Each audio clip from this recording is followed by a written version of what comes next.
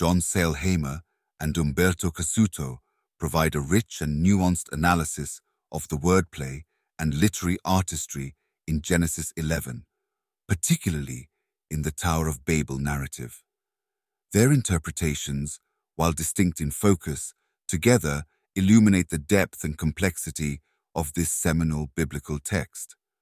Sailhamer's contribution, as presented in the Expositor's Bible Commentary, emphasizes the linguistic sophistication in Genesis 11.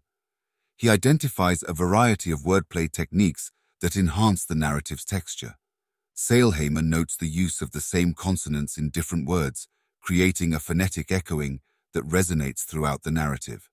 This technique is evident in verses like 2b, 3a, 3b, and 4a, where words share consonants, binding the text together in a subtle linguistic tapestry. Also, Sailhamer accentuates the use of similar consonants, which, though different, sound alike, contributing to the narrative's rhythmic quality. This is seen in words like Sailhamer, the mortar, and Rochefort, its top, which, though distinct, share a phonetic closeness.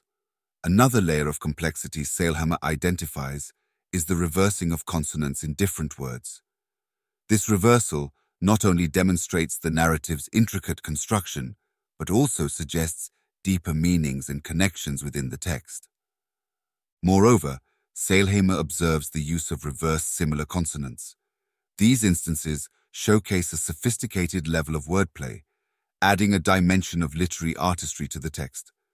Through this detailed analysis, Sailhamer reveals a text that is not only rich in its narrative, but also in its linguistic construction, showcasing the Hebrew Bible's deep appreciation for language and its possibilities. In contrast, Umberto Cassuto, in his work A Commentary on the Book of Genesis, focuses more on the narrative structure and thematic elements of the story. Cassuto notes that the narrative is cleverly divided into two antithetic parallel paragraphs. The first describes human actions and intentions, affirming their aspiration to build a city and a tower.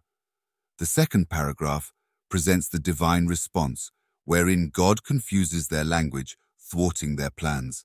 This structure creates a striking contrast, asserting the dichotomy between human ambition and divine will. Furthermore, Cassuto highlights the antithetic parallelism in the wording, which indicates the contrast between the initial and final situations. The change from one language to confused language effectively maintains the transformation brought about by divine intervention.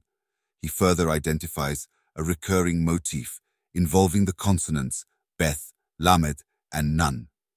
This leitmotif, which reaches its climax in the explanation of the name Babel, adds a musical quality to the narrative. In addition, another notable aspect of Cassuto's analysis is the identification of paronomasia, or wordplay. He points out the play between the words for scattered and the face of all the earth, adding a layer of depth to the narrative. Further, Cassuto reiterates the recurrence of phrases and words such as language, name, and all the earth, which not only reinforce thematic elements but also contribute to the narrative's rhythmic flow. Besides, Cassuto discusses the documentary theory, attributing the narrative to source J due to the use of the tetragrammaton. However, he suggests that the story may have multiple layers within this source, indicating a complex composition process. Therefore, the analyses by Sailhamer and Cassuto together provide a comprehensive understanding of the Tower of Babel narrative. Sailhamer's linguistic focus complements Cassuto's structural and thematic approach, offering a holistic view of the text. Sailhamer repeats the narrative's linguistic richness and complexity, while Cassuto delves into its structural artistry and thematic depth. Both scholars demonstrate how the Genesis narrative is not only a story of human ambition and divine intervention, but also a masterpiece of literary and linguistic craftsmanship. Their combined insights reveal a narrative that is intricately woven, both linguistically and thematically.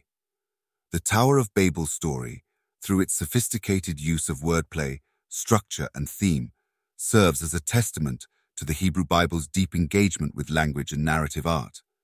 Sailhamer and Cassuto's analyses underline the text's enduring significance, not just as a religious or historical document, but as a work of profound literary value.